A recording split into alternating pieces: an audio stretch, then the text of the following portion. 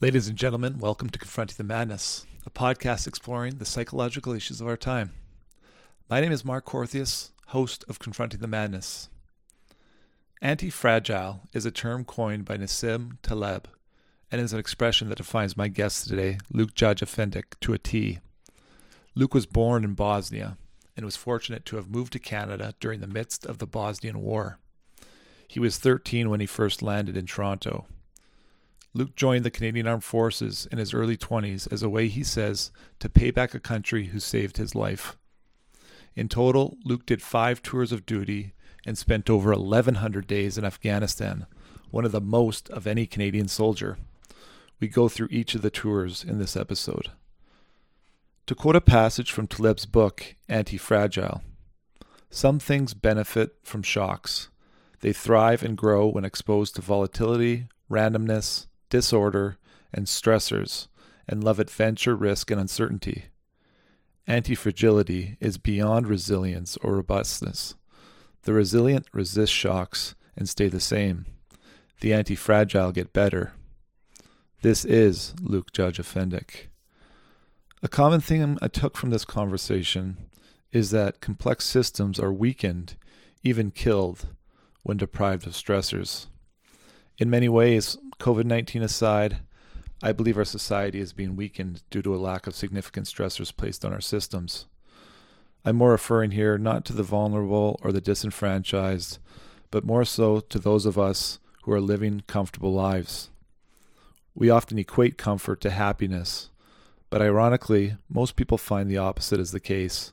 Confronting and transcending suffering is where meaning, purpose, and happiness can be best derived. During this podcast, Luke provides us all a reminder of that. And now I bring to you Luke Jajafendic.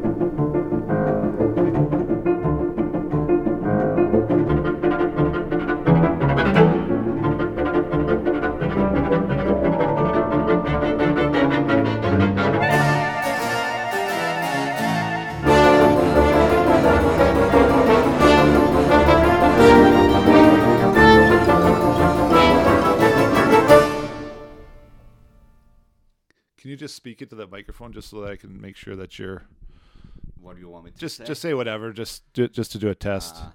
Yeah, he doesn't want to play today. Yeah, okay. Okay, let's not put that on. He's a giant pussy Yeah, that doesn't that- want to play today. Well, he got vasectomy, so it's might as well be that. Okay, I'm going to kick this thing off. Luke Jajafendic. Yeah. Okay, so you did 5 tours of Afghanistan and 1 Yes. tour of Bosnia. Yes. Bosnia War in the 90s, is that when it was? Or I've done one tour in Bosnia in 2003. 2003. Well, what was happening there then? It was just a peacekeeping. Oh, a mission by peacekeeping then. mission. Is it accurate to say you've done the most tours of Afghanistan of any Canadian or no? I don't know. I haven't come across that stat, but I should be up in single digits of Afghanistan. I've done about going on 4 years, so over 1,200 days. Wow. So I'm just going to put that mic closer to you so you don't have to move back. Okay, I'm going to go in 3, 2, 1. Luke Jajafendic is here with me today to talk on Confronting the Madness. Luke has done 5 tours in Afghanistan as well as 1 tour in Bosnia, and really interesting guy, has a really interesting story, and we're just going to walk through it. He also is the goalie on my soccer team. And before I get into you telling me your story, Luke, for the record, up until 20 minutes ago, he didn't even know I was the guy that was going to do this podcast. He thought it was somebody else, and so I thought he was going to cancel on me when he figured out it was me. So Luke, welcome. How you doing, buddy? I'm excellent. How you doing? I'm doing well, man. So I want to start at the beginning because I mean you've told me some pretty, let's call them interesting stories about your time in Afghanistan. But let's just start back from, where you were born, what you grew up in, and tell us a little bit about your time living in Bosnia. So I grew up in Bosnia, obviously 1977. I grew up in small town Doboj, which is northern Bosnia.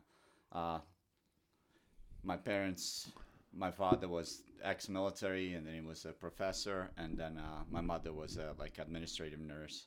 And I have a brother that's 18 and a half years older than me. That's actually a cop in Toronto right now. So, again, as a childhood, it's pretty much, it was before the war. It's pretty simple.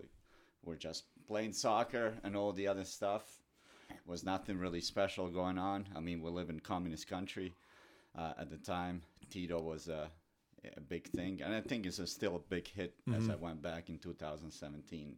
People still want that old system back, because I think the democracy is not for everybody. Right, I think, right. And in this society. And then once the war started, everything went upside down. Right. And we had to migrate here. Good thing I had an aunt that lived here, so she sponsored us in 1993. I came here on September 13th. And when did the war in Bosnia start? Was it 89? It's 92 that 92. Actually in Bosnia. And like in 90s was mostly Croatia. It was Slovenia for about 2 weeks, and then Croatia was a pretty big thing for a couple of years, and then it went to Bosnia, and that's where it ended. And what was that like for the brief period of time that you were there? It was a big shock to the system, because you come. I didn't know anything about religion at the time either. Like, none of us were religious. Right. I think I grew up in kind of a family that was, I wouldn't say terribly atheist, but my father was. He didn't believe in God. He believed in like a bettering the man kind of thing. Right. So once the war started, I figured out that I was endangered species, and then it's pretty tough. Yeah. And so you moved to Canada in 93. And when did you start thinking about joining the Canadian Armed Forces, or when did you start thinking about you wanted to serve for Canada? So I went through high school until 96. I had a few jobs here and there. I wanted to really try to go professional in hockey. That didn't kind of work out. In hockey, hey? In hockey, of all things. And soccer, because soccer wasn't big at the time. So there was nothing. I had a few tryouts for university teams and stuff, but they were mostly selective on the kids who were already there. Right. So really, you needed to, like, connections. I didn't have time. I didn't have anybody to connect me to it. So I tried hockey. I played pretty good hockey, but never could break down to that, like, a professional contract. So I decided what I was going to do with my life is to join the military, because if it wasn't for Canadians, I wouldn't be alive today. So it is my honor for next 25 years, from the day I joined in 2000 till 2025, to repay the society back. Wow. What they gave me, another chance in right. life. Because if I didn't come here, I would be 6 feet underground. Right. Yeah. I'm 100% sure about that. Wow. And so when you joined in 2000. How old were you at that time? I was 23 at the time. 23. And so what were the first couple of years like in the military? So in the military, because I was an athlete and athletic, I kind of picked it up, since military's, when I joined, I wanted to be infantry. My father was infantry. He was infantry captain first class when he kind of retired out of the military. So I wanted to be like him. I wanted to be a sniper. I wanted to do all these things. So when I went and did the aptitude test, they were like, you're the only one to stay back. Like, how could I fail the aptitude test? It's super easy. Yeah. It's like, no, you scored close to like perfect, so you have to like pick a trade that's actually trade related. Because you're so good. Yeah, So they didn't want me to put in infantry, not like debilitating the infantry or any other combat trade. Yeah. But they wanted the smarter people to go into like a trade. So when they gave me an option, I picked a mechanic, because I didn't know it. The reason why, because I didn't know anything about cars at the time. I see. So perfect, like clean slate, something to learn. Yeah. And then I took it off. I did my journeyman training in Borden. It was a year, and I actually ended up being top student. Oh wow! Because I was very good with books. Always book smart. But one thing I always lacked was that social interaction. I wouldn't say that I was always myself, but I started to pick up from these older guys who were really good at social interacting, and they were really street smart, that I figured out really the book is not where it's at. It's actually street smarts, how to read people, how to interact with people, what to tell, how to break the ice. And this is where I really switched from that kind of a mode of a book smart to a street smart. And I think those guys really catapulted what I am right now into something differently. Right. So when I didn't know that when you joined the military, you are a mechanic. So talk about that a bit more. I'm just going to fix this microphone just so it's a bit closer. If you could talk into it a little closer. Yeah. So you're a mechanic, and so why do they do that in the military? Just so that you can have some education once Yeah, so they would, because those trades are kind of always in red. They would call it in red. They always need people in those trades. One, the training is a little bit tougher because you still have to have skills and the book smarts. Right. Two, a lot of people, when they achieve that certification of mechanic, they just leave the military because they already got somebody paid you to go to school. Right. You can just write the tests on a civvy street. You just challenge the exams and you get your licenses. You don't have to pay anything. Yeah. So you have your first initial contract, which was 4 years, and then after 4 years they just get out. And that's why this trade, at least my trade, even now, it's always at red because people and it is a kind of intensive labor job as well because everything always breaks, especially with the military. That they call it military grade. Right. Well, that's exactly what it says. It's everything is military grade. Really? Yeah. So it's not that good quality then. No, it's a very test field. For other, I believe, getting a military contract and getting like a vehicle in. Yeah. I mean, it's a big money. Yeah. Oh, for a product that's unproven, and then you end up slaving over equipment that's not. Not to say that it's a wrong thing to do or how I should run business, but that's what it is. At the end of the day, military grade. It doesn't like the Ford commercials say military grade. Yeah. That's borderline. We always have a good laugh. Buyer beware with the military grade. Exactly. So did you get your mechanics, whichever type of certification? Yeah. So the first one is so after that initial training, they pick a posting for you. I actually grew up in Toronto for till 2000, and then they posted me to Edmonton. So I ended up to Service Battalion, and as the story goes, you need to write your. So what you have to do is like a journeyman. So you have to be on job training. So you have this book. You have to do a job, and somebody signs off saying you did that job. So it's a book. It should take you about 2 years. But in my case, I came to Service Battalion at the time, and they were going to Bosnia. And they figure out, they call me Jar Jar. That stuck from the basic training. That's my call sign. At the time, wasn't very funny. I think it's awesome now. It's very unique call sign. When you say Jar Jar, and everybody knows who it is. Oh, good. Yeah. So, you speak the language. Would you like to go on a tour? And the policy said that you're not allowed to go on tour until you're fully qualified. Well, they bypassed the policy. Oh, wow. And they sent me on a tour maybe 2 months into it. Really? And when I landed in Bosnia, I remember going to Croatia, and they wouldn't let me in a uniform because I had placed Brest, Bosnia, and the Croatian border when we landed. I think we landed in Zagreb, and they were like, "Nope, you're not coming in. We're not letting you to the country." Really? And my officers and stuff, they had to smooth it out and finally let me through. And wow. Yeah, and it was a big. I wouldn't say big fiasco, but it was a funny story. Yeah. So I went to Bosnia, and literally my supervisor took the book, asked me a few questions, and said, "You know what? It's all signed off. Oh, we'll wow. work on the floor." And that's exactly how it was. Really? So we can't submit this book to a school for about 6-7 months.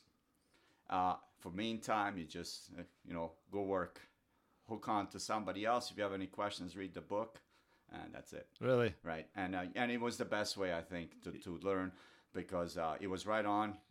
Equipment was right on. You need to do work all the time, and it's kind of it's funny because there's never a time when mechanics are sitting around joking because we're always working. Wow. Right? You work 24. Some jobs are 48 hours straight that you have to work. So it's not. It does take a mental state as well to do that. And so Bosnia, that was a peacekeeping mission. Peacekeeping. Yeah. Yes. And how long were you there for? For 7 months. 7 months. Yeah. Okay. And so that was relatively benign as far as it was daunting for me because how I'm gonna go back in a different uniform.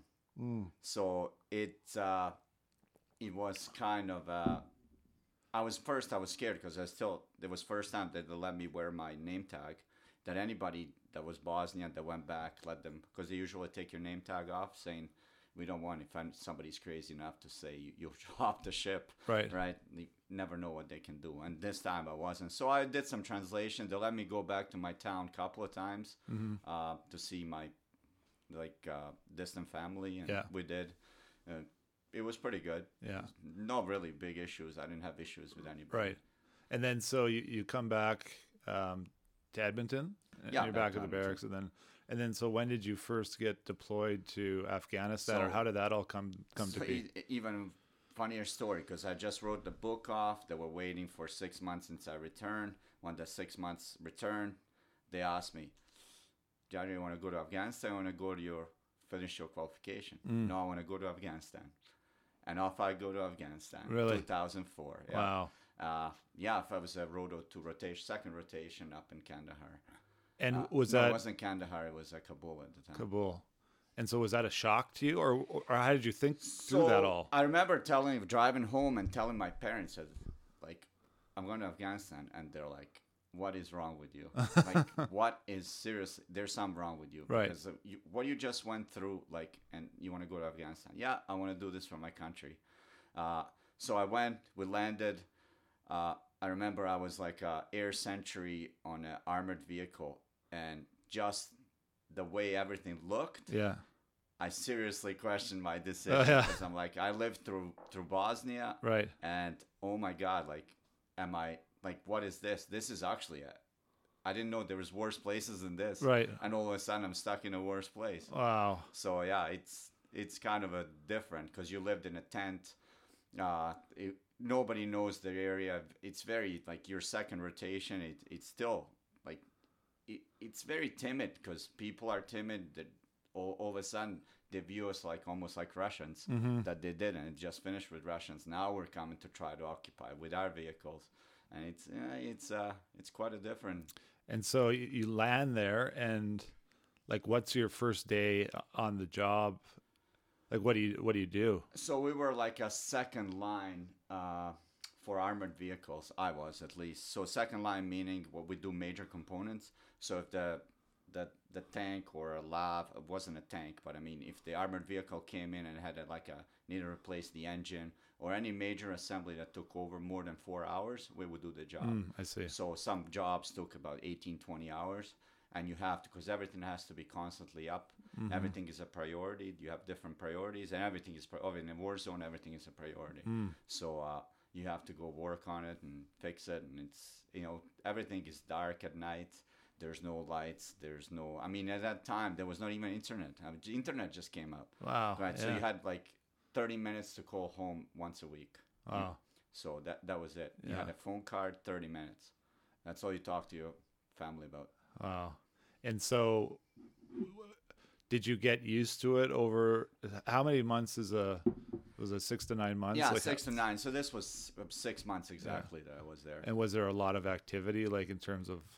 Yes and no. We at that time, because I'm inside a FOB or base. Right. There's no really activity. We only have to launch out to go get vehicles or repair vehicles if they're outside and they need something.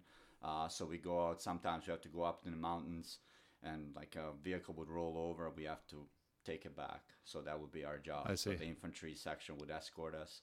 We would get there, do our job, and they would escort us back. And was there ever any fatalities? Yes, there were always. Yeah, I think there was 3 fatalities on a tour in that time. And so how does that even? I mean, I guess you're probably not part of that action, but this group of who are the ones that are actually, what are they called, the ones that are actually out there fighting or patrolling or how do talk through that a little bit? So infantry, armored, engineers are usually ones that disperse out, do their missions, whatever the mission is. Right. you had special forces too. You had the contractors at the time, so they're all different entities. They also had different forces like Americans that are there as well. So there's a whole mingle full of different people. There usually launches out that they need the mechanical support that they always need. If you take an armored vehicle out or any kind of vehicle, you're always going to need a mechanic with you. Yeah. So if it breaks down and you have to fix it, so you're always part of the action somehow. Yeah. Indirectly, because they'll take care of the threat. And right. like usually as a mechanic, I would say not never. There's times when that's why you have to be a soldier at the end. Yeah. You have to fight your way through. But your priority is to obviously take care of the vehicles and everybody make it back. Right. And so you had two fatalities that tour. And so you come back after your first tour. And how did it feel after you were done? Was it something where you're like, did you enjoy the experience? So it is funny because it kind of you go through the state of emotions as you go, for example, for like a 6. So you're very excited when you get there. Right. New thing, new opportunity. You want to learn something. Probably pumping. Adrenaline's pumping. You know, that will wear off about 2 weeks into it. And then it's going to become a monotony for next X amount. And all you're looking for is like a HLTA, which is HLTA is like a break in the middle where you decide to either go home or go to third place. Like if you want to have a vacation, it's like 18 days long. I see. So you go somewhere and all you count your days till that day so you can go home or wherever. I went home on all of it but last one to see my family, obviously. And then, sorry. So, and then, like, I remember you get so excited you come home, and then you're like, the day approaches that you have to go back, and you're like, all you think is like, I don't want to go back. Like, I don't want to go back. And then you go there's that kind of a disappointment feeling. And then you get back once again, because once you're suffering with other people, everything becomes easy. That is the key to, I think, human life is suffering. But when you look at the guy beside you that doesn't want to quit, you're not going to quit. I guarantee you're not going to quit. But if there's nobody around you, then you have to find something eternally to be able to suffer with. So suffer is a big part of I think, equation. I mean, you can call suffering without anything, depends on a situation, but in there, and then at the end, you get so excited you want to go home, right? And I remember, like, all I wanted to do is wanted to spit at that before I left the airport, but for some reason I never did, because I was like, I never know, I might be back. And the thought of you leaving is like, I'm never coming back. Right. There's no way I'm ever coming back. This is like, you're literally rolling the dice every time you go out, because you don't know what's going to happen. This enemy, it was very new at the time. His insurgency was brand new at the time. It's not like we're fighting the force that has the uniforms. You have the defined lines of engagement. Yeah. These guys are everywhere. Right. And they strike at any time. And it's very opportunistic, and they know what they're doing. They're the greatest. I believe those are the greatest killers in the world. Really? Over there. Because all they do, they live in suffering. Yeah. So when you're in the suffering, man, everything becomes easy. Right. Every day, like you want to fight the enemy who is willing to strap the bomb to their chest and blow themselves up for idealism. Yeah. I'm sorry, but that to me presents that he is a greater threat than me. Yes. I'm not willing to strap a bomb and die for it, whatever ideology I want. Yeah. Even like, I don't understand, but you know what? You have to give respect. Totally. And as we go through tours, you'll see how this ramps up to like the point of like madness. It literally is a madness at the point of like, you don't even know what's up and down anymore. What decision do you make? It is very crucial. At this time, I'm still a lowly corporal. Right. So I don't have to make a lot of decisions. Yeah. Almost all decisions are made by somebody else. But as you progress, you get more rank, you get people underneath you, then it becomes even worse, because now you have to think, you're looking after people's lives. Yeah. My well-being, the equipment well-being, there has to be a defined line. There's pressure for everywhere. Pressure of just, there, like in those cases, nobody's ever sick. Like there's never sick, because you don't want to feel that you're letting your team down. Right. Even if you're hurt, you're still gonna go through it. Yeah. Right. And that's something like, and it actually calluses your mind. So when you come to this and somebody says, well, something is tough and you just laugh because it's in perspective what you've done in your life. And I never understood how much Bosnia made me tougher, because every time I went to school, they said, "Oh, look at that poor guy. I'm sorry what happened to you in Bosnia. I wish everything is okay." And I kind of took a pity upon myself, not realizing that actually it made me very, very different individual. Oh, yeah. It made me understand what's suffering. So what really took, there was a one June night in 1992 that really changed, I think, my whole life. I think the whole well-being of what I do. We'll go back to Bosnia. So my brother, they knocked on our door, military police. My brother answered, and he was working out. My brother was like a bigger guy. He was very hulky, muscular guy. Yeah. And they're like, "Give me a card." "Oh, communist? All right, come with us." So I took him to jail. And I remember my father telling me, "Okay, go see the mayor of the city and see if you can get him out." But the time was about 8:45, and 9 o'clock was a police hour. So 9 o'clock to 5 o'clock in the morning, no questions asked, you get shot. Really? And if you're outside? Outside, yeah. You're not in uniform, you don't have a reason to be outside, you're going to get shot. You get shot. No questions asked. No question asked. The siren will blare at 9 and siren will blare at 5. Wow. And you do not come outside. Wow. So I remember, I think that the trek was about 10 minutes, so I go see the mayor. He said, "Listen, like, I can't do nothing right now. Police hour, we'll see what we can do tomorrow." And this is where I learned that emotion is the greatest downfall of all humans. Once you start thinking emotionally, you're irrational. And irrational decision, you think about it, every time you got in shit is because you were emotional. And you said something, you did something that is off the cuff and never thought through it. So my impulse was to walk beside the police station. And it was this the sirens already blared. It's like, I think 9:10, and I remember just 2 jeeps, left and right, guns pointing out, and they're, who are you? What are you doing here?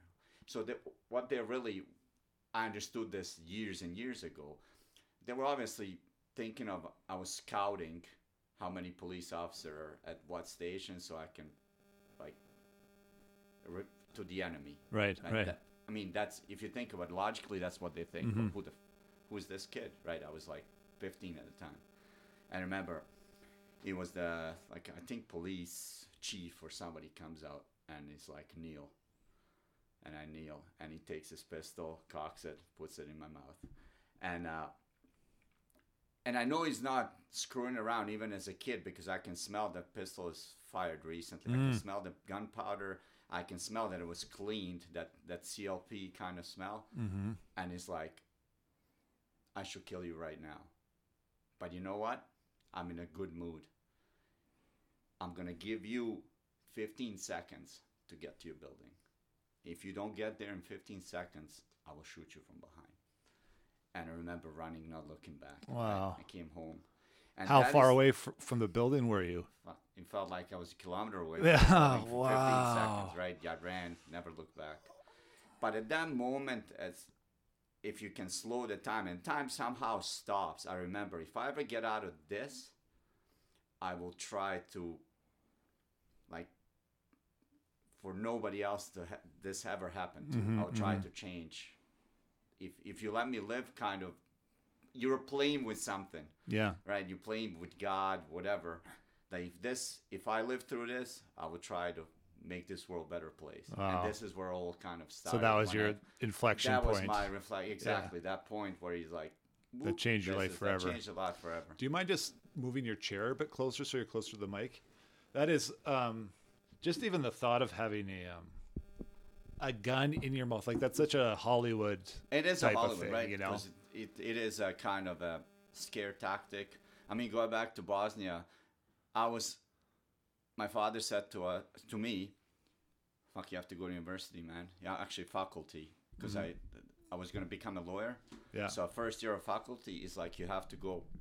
It's like, I know you're not the same denomination, and but if we don't show that we support the local government, yeah, then they're going to come and kill us, because they're like, "Wow, you don't care what we do. Your kid doesn't go to school. You think you can do whatever." Yeah. So I had to go to like a faculty. I remember it was only two of us, and they put us in the back of the room, never say a word. That's what from a teacher, right? So you're sitting here, and they're like, it's like almost. I feel like if you look at the analogy of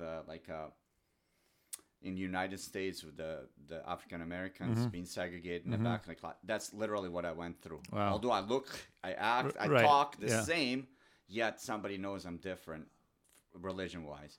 And then I remember all the threats in the school, like we're gonna like beat you at this lunchtime. We're gonna beat you out. So you have to like kind of strategically sneak out, run away, come back. And that lasted, thank God, only half a year, and then we moved to Canada. But I mean, I don't think I could live for 4 years. What happened with your brother?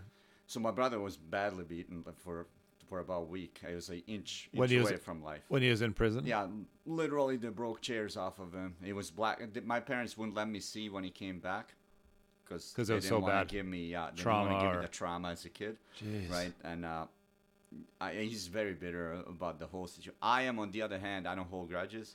Even whatever happened in Afghanistan happened. That war is over technically for me, and I play on the teams. There's Afghans. I don't hold anything. Right. Like I don't have anything to hold with anything. That war is done. Yeah. As far as I'm concerned. That's an interest. I want to talk about that some more because I'm curious how many people would hold that perspective in Canadian American militaries, especially now that they've, 20 years pulled out. Everybody pulled out. So let's go back if we can to so you come back home after your first tour, and so what happens? How because you've done 5 tours, which is, I think we're going to say unofficially, one of the longest amounts of you spend how many I think over 1,100 days. So it's almost going on 4 years. 1,100 days in Afghanistan. It's going on 4 years in Afghanistan. So you come back after your first tour, and how long were you back for? So I was back in 2005. So once they cannot deploy you for about 6 months. You have to stay at home because they want to integrate you. Right. At that time, we didn't have such thing as an integration. So they figured that out as we went on through these tours, that you can't just take a guy from a war zone, put him on a plane, bring him home. Right. It doesn't work that way. Right. Somewhere along the line, he has to decompress. Right. He has to have that. So they figure out as we go on that they always had like 3 days in like Cyprus to decompress. I see. Where people drink, go nuts, whatever. Yeah. Right. Yeah. Just deflate because you can't go from redlining into like, I remember I was driving like a maniac because that was my SOP. I was driving on the wrong side of the road because that was, when I drove, that was my lane. So I remember driving and my wife is going, "What are you doing? You're going the off lane. You're in the left lane." I'm sorry. So this is what we learned as, I guess, military, that like, there has to be a kind of a decompression state. So I come home, whatever, reintegrate. 6 months later, I go finish my qualification for mechanic. And even the funny story is, you go to school, I have more medals than instructors. And they're like, what trade did you come to us from? Right. And I'm like, nothing. And they lost their mind. They're Wow. like, what do you mean we're sending? I'm like, when you're good, you're good. That's it. And what happens is I speak languages, like I speak all those Slavic languages, and they're very, very similar, like Russian and like Polish, and all these things are very similar, that I can, even if I don't know full language, I can get my point across, and I can read it, and I can understand. So that was my greatest, I think, gift, because I can almost communicate to all the other nations. And as soon as they realize that you are European or kind of a descent, everybody like, it's a different field, that they approach you differently, they act differently. You can get different stuff from them instead of like, oh, you're just a North American. Right. Yeah. So that's pretty much it. So I finish my training, come home. For the next few years, I pick up a Leopard qualification, which is a tank. Okay. So what's it called? Leopard. Leopard. Yeah, like Leopard is a tank, main battle tank. Yeah. So now I'm a tank mechanic. Right? Okay. Yeah. So I get posted to Lord Sarkonis, which is an armored unit. Okay. And as soon as I come in, they're like, boom, you're going on tour. You're going. Right, 108 in Afghanistan. And this is a height of Kandahar when everything is just it's chaos. Rolling chaos, right? Taliban is everywhere. So I get posted. And how do you feel at this point about going back? At this once again, it's kind of that you're excited. You want to go with the guys. You want to do the job. You want to do, extra money is good. Yeah. I wouldn't say that like, oh yeah, it's like you at the time that wasn't the non-tax, but it's extra money is good. You wanna do what you kind of joined the military for. So we go. I'm a little bit late, and this is another story. It was like my father just died. I was in Germany, so they sent us Germany to learn this new tank. So we just bought the German tank, Leopard 2. We're in close to Munich, I believe. Bad Arison was a place, and we spent 3 months there. They trained us on a new tank. It was probably the best military experience I've ever had because it was a 5-star hotel. They treat us like kings because they literally sold this tank has never been proven in the desert, and that's what separates them from Abrams tank to be the greatest tank in the world. So now, because we're going to Afghanistan, they want to deploy these tanks and see how it's going to do. So it's a big marketing ploy, I would say, by the company, by Germans, to get this tank out and to prove in the world that this is the greatest tank. Right. And then if they do that, man, the business is they're selling that. offline, right? It's gonna lose itself. So I go halfway through it, my father dies from cancer. Literally goes to hospital and dies. So I come back. We cremate him. I go back to Germany again. So I'm already a little, unease. I'm starting to thinking, should I really go to this? Like, no, it's still a duty. I come home. We're just getting ready to deploy. My mother goes to hospital. She had a stroke, so half of her body's paralyzed. Oh my gosh. So I deal with this. I'm late. My guys deploy. I'm gonna be late for compassionate reasons for about 2 weeks. So I go to my CO and said, "Listen, like, sir, I don't think this is a good time for me to go." And they send me to like a mental health, and the civilians are like, "Absolutely not. Right. You shouldn't be going anywhere. Like, you almost losing both of your parents. This is not a great time." And I go back to the CO, and CO says, "Listen, man, you're one of the few, so I'll give you the choice. You want to be voluntold or volunteer for this?" And I remember just saying, "Fuck, I guess I'll volunteer for it." Wow. I go. 2 days later, I'm in Afghanistan again. Wow. Right. But now, emotionally, I am not there, which is, I learned, this is where you learn. I think this is a big, crucial part of growing up as a person. You learn from these experiences that are chaotic. I'm not emotionally stable because I've lost both my parents. I feel bitter that they just literally took me and sent me. Especially after the mental health professional told you not to go.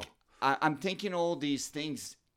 In a retrospect, maybe I should do this. No, in retrospect, this is a learning curve. I've never been in this situation, but losing both parents. And so we had a mission that we have to go to Red Desert. And we have this armored asset. So I'm the only one qualified on the base, like the actual CAF, which is like a giant super base. So I'm qualified this armored tank, but it's not the armor, it's a recovery vehicle. Instead of a main gun, it has a crane, it has a blade. So what it does, it recovers other tanks. When they break down, they can do the work, pull the engines. Everything can be done with this vehicle. So I'm the only one qualified to drive this vehicle. But the problem with this vehicle, the driver got killed like 6 months ago. And there's like it's one of those lucky shot, recordless rifle went down to the bolt of the iron armor and killed him in his seat, literally. Really? Like, you got a projectile through your body. Wow. So he dies. So Nathan Hornberg, I'm sure if you Google it, you'll find. So this thing is welded, right? It's that the hole is welded on. They like put, this thing hasn't been out of the compound in, I think, 2 years. I don't even have tools for the track to anything. So I'm now under different command until I deploy with my troops over there. But they get this great idea that one of the British recovery vehicles is stuck like in a desert, like 30 kilometers south of the super base, but they're getting constantly mortared by Taliban. So, and they can't recover this vehicle. So I'm going to go take the tank with special SAS, special forces, through this desert, recover this vehicle and come back. Well, usually you cannot send tank by SOPs. You cannot send the tank with the tank without the other tank, because if one breaks down, the other one kind of tows it. I see. So nothing can tow this 40-ton vehicle. So, and I was asking, is my squadron going to come back and we're going to go get it? They're like, no, just by yourself and these small like BB-206s, which is like a snowmobile kind of, not really snowmobile, but like built for snow. But special forces are using it because you can get over like dunes and stuff. Right. That's the only thing available at the time. So we go, right? Off we go. And if I throw a track, we're done. Because it's easy to throw the track of a tank in the sand because it gets packed underneath and it gets thrown. And then we're done. I mean, because you have no backup tank. So what is the plan? I remember they give me the orders and I don't feel comfortable, right? And in the true fashion, because I'm unstable too at this time, I go back in the conference room. And these are all senior officers and the guys who make big decisions. I go, listen, I send my kid to the school. He comes home. We're not at home. He knows where his spare keys is. Right. What is my contingency plan if I get stuck or hit the IED? They're like, there is none. So what are you going to blow it out of the sky if we have to? You're going to ask, are you willing to lose this only asset that you have for this? Yeah. And then they're like, so we come, everything went fine. Everything is good. I come back. They wrote me like a warning, right? I'm not allowed to leave the CAF or whatever, the CAF at the time for 3 months. So they wanted to hang on to me so I can do all the work, in literally. So they kind of disconnected me from the squadron. And I never actually made it up with the squadron anyway. I did for a few runs. Yeah. But that's about it. So it was a punishment? It was a punishment. For you for me questioning the chain of command? Questioning, yeah. And at the time, that also makes it bitter. Like now I'm really bitter through all this whole experience is literally bitter. But I still do my job. I still do the things. We got blown up on one of them. I went out on a clip, which is supplying some add-on armor to a FOB, which is Forward Operating Base. And I remember I was sitting in a truck and I didn't even have my helmet on. I was listening to Rage Against Machine, Calm Like a Bomb. I remember, Calm Like a Bomb, sitting, and all I remember is just like some driver hit the big bump. Like if you hit your car at 60 kilometers an hour in a bump, like a speed bump, and you like, and I'm like, hey man, like, did you hit the bump? He's like, no, I didn't. What the fuck? And he just see the flames. No. So we rolled over IED. He detonated it, and he just pushed us, kind of lifted us and pushed us over and slammed us onto the thing. Wow. So now you look out, and it's like a mini swimming pool. I come out, and I remember being so upset, like pissed off. There's actually somebody tried to physically kill me. Yeah. Right? And then sit there for like a whole day. Well, it was half a day to engineers to clear everything, and then we can proceed. I think we had to change a tire or something like that. It wasn't really much damaging, but like a second earlier, we all would be dead. Wow. So, any injuries or? No, nobody. It was in between. Geez. In between. And same thing, like on those tours, like VPS is another thing that we do. So if we encounter culvert, we have to kind of walk, make sure there is nothing in the culvert so we can roll the convoy through. I remember on one of the convoys too, they were like, oh, you're just going to be like a passenger in a truck. So don't worry. I go, infantry is like, dude, you look like you're fit. You're with the infantry section. We lack people. So now I'm in the infantry section. And then they're like, how's your VPS, which is that? I'm like, I've just done a theoretical part. Like we just did it. As an ARV driver or the driver at the time, I was like, I've never thought I was ever going to do this. Right. Guess what? You're far left. You're looking at the culverts. So we're looking, like, it's pretty eerie looking for a IED. So your SOP is to walk on the side of the road. You look for these entrails. Right. So entrail is like, remember if you look at the Bugs Bunny, and when he goes underneath and you see the little mound, and that's how they like hide the wire underneath. So this is what you're stepping on. And I mean, if you find the damn thing, you're probably parallel with the ID, so you're probably dead. Wow. So and you have to, I remember first time looking at the culvert, and I'm like, how am I gonna do this? I don't know.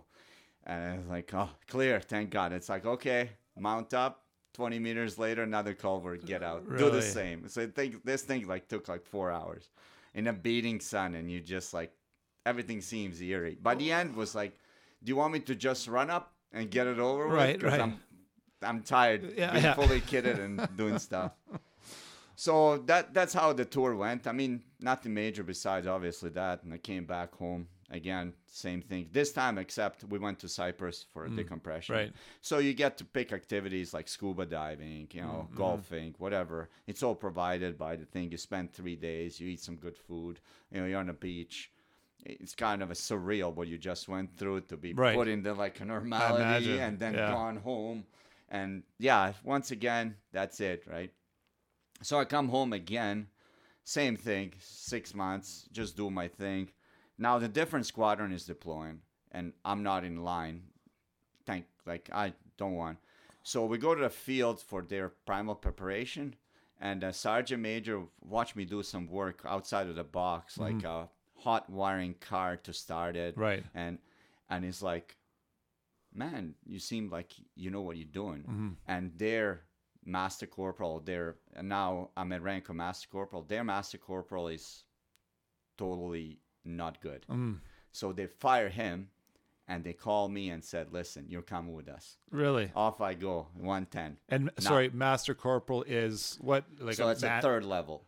So Private Corporal, Master Corporal. Okay. So it's a point of... And so now do you have responsibility So now I have a point responsibility for others. Now I'm a commander of the tank. Now I'm not anymore a driver. Now I'm a commanding of the ARF. That is my job in Afghanistan now, to command this thing. So you didn't want to go, you weren't in line to go, and then you're hot wiring a car for whatever reason, and somebody sees you, and they go, hey, shitty guy, you're fired. Yeah, literally, that's how it was. Wow. Yeah, because I had the reputation in the strats as well. I went through 3 ranks, levels in the strats.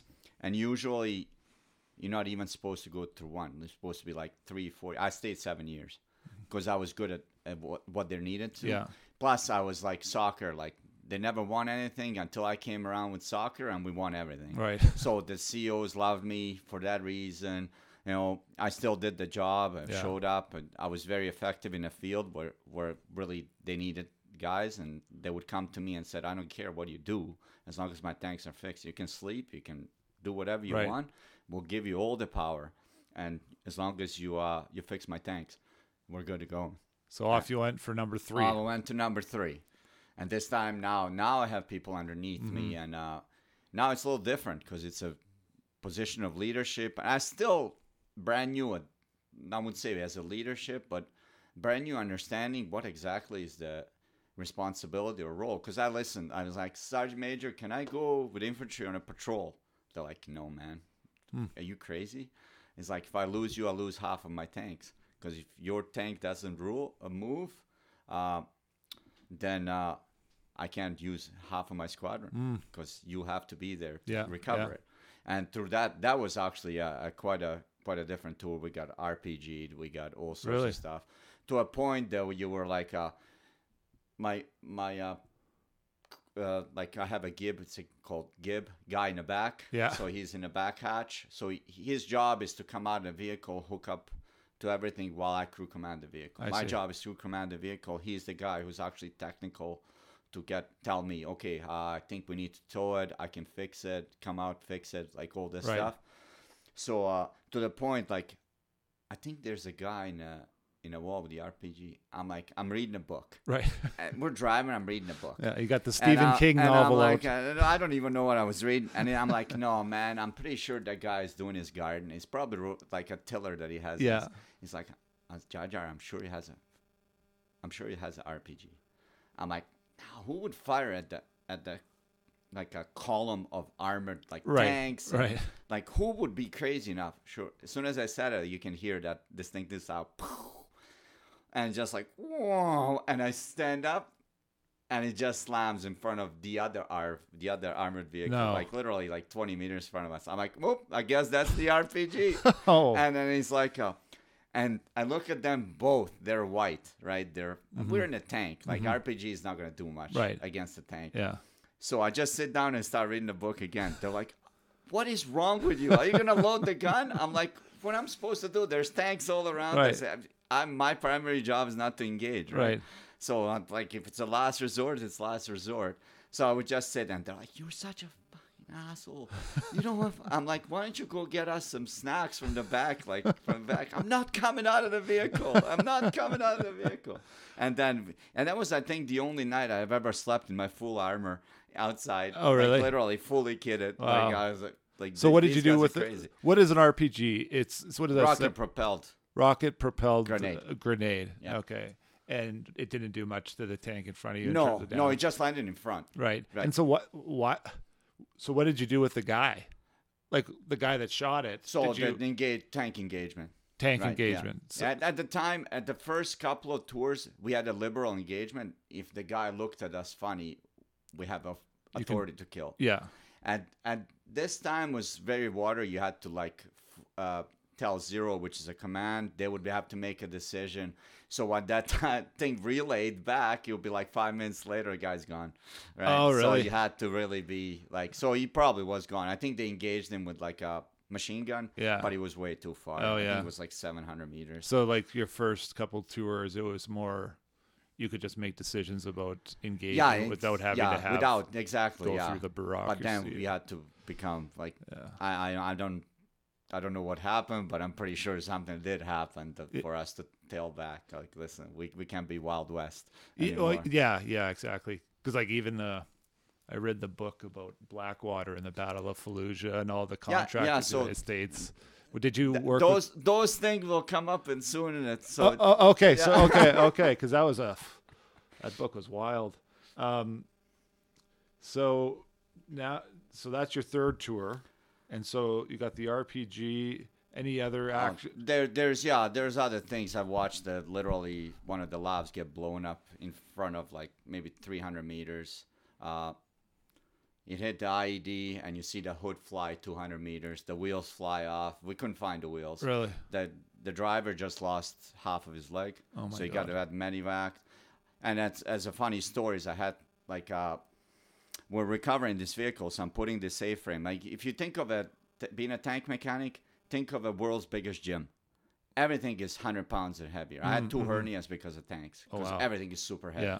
So you have to put this A-frame to hook up to the tank, but the driver did not listen to the guy who was guiding him, and instead of turning left, he reversed, and as I'm holding this A-frame, he hit me with a tank in the shoulder and literally cleaned my shoulder, dislocated it. Wow. Right, so I finished the job, and I don't feel good because I can't raise my arm, maybe, I don't know, not much. So I go to the medics, and they're like, oh, it's dislocated.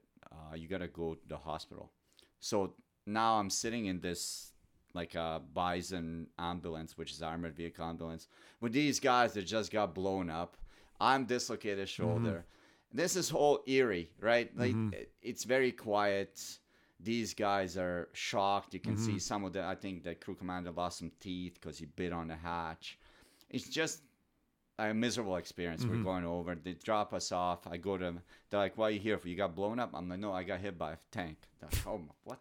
Okay. So like, do you want me to put it back? I'm like, yeah. So do you want me to put while you're awake? Or I'm like, try awake. As soon as he touches my arm, I'm like, no, man, put me under. So he put me under for 5 minutes. I guess the muscles relax enough for him to pop it. Yeah. So I get up and I'm like, oh, it's not that bad. I can. All right. Yeah. So I'm like, so what now? Oh, you're going to wait for a chopper. He's going to evacuate you back to your base. I'm like, what about the squadron? Well, your squadron's going to have to do the mission without you. So I feel bad. Right. So, and I see that other armored vehicle is bringing this thing that we just hooked up on and dropping it in the same fob. So I ask him, can I go with them? And they're like, absolutely not. That's not how it works, right? You're under medical restrictions. Right. You're not. So I'm like, where's your fridge? outside. So I pick up my gear. I fucking jump in the other thing. Yeah. And the crew commander's like, Jar Jar, man, I can't. Like, I'm like, you're gonna fucking take me. And so off we go, right? Really? I arrive back. They're like, what is wrong with you? I just want to be with my crew, right? Right. And I remember I think we spent 3 weeks out. And I was just like being miserable. I could have been sleeping in the bed. I'm here sleeping in the sandbox because we dig a shell scrape with a blade. Yeah. And it's literally sleeping in a grave. Really? So you just sleep there and it's...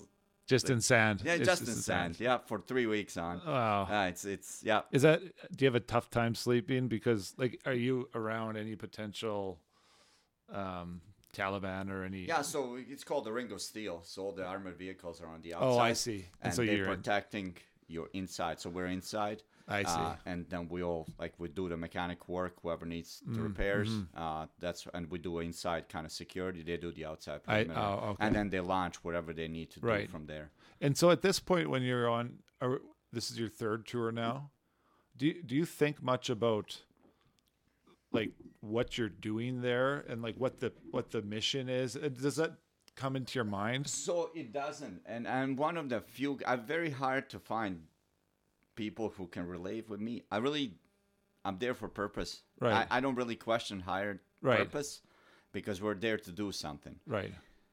If I start questioning, everything is going to get unraveled. Yes. Then what I'm doing is I'm spreading the panic in a man. So if I'm starting to affect the below and above with my attitude of why are we here, what the hell is... I mean, we all do through that. Like, why am I here when something bad happens, right? You all question. But you cannot, because you still have to be that beacon of like, listen, we're here for this. You sign up for this amount of time to that amount of time. Whatever happens, happens. All I want you all to go home safe.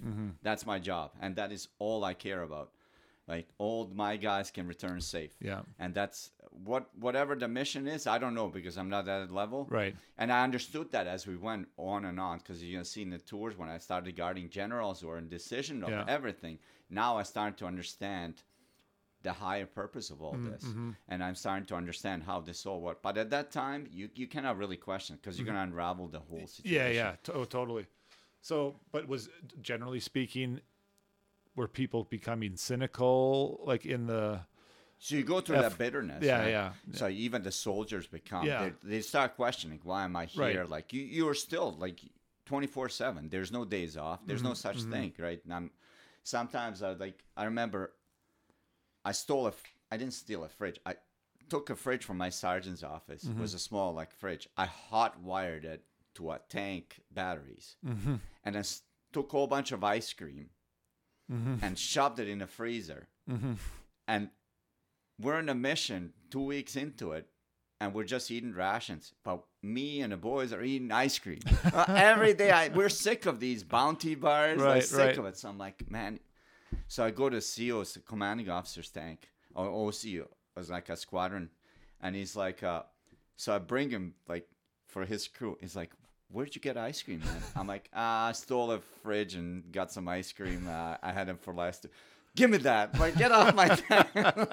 So I was feeding people ice cream. But all those small things that make everything better, it's what makes it worthwhile. And all these kind of anecdotic stories, it's what makes it all... You're all going to remember. You're all going to remember bad times too, but you're going to remember very funny times. Yeah. When you, somebody screwed up so bad. I remember on the first tour, because English is not my first language. Right. So we needed to drain the hull of a armored vehicle. It's full of oil. So, of course, the guys are guys. Like, what else? So they sent me to look for fallopian tube. So I was looking all over the base for fallopian tube for half a day. Well, they were dying laughing, right? And everybody played along, right? Go here, go there, go there. So I was looking for fallopian tube. So you're thinking that's a piece. And I learned a new word that day. Anatomy 101 right there. Yeah.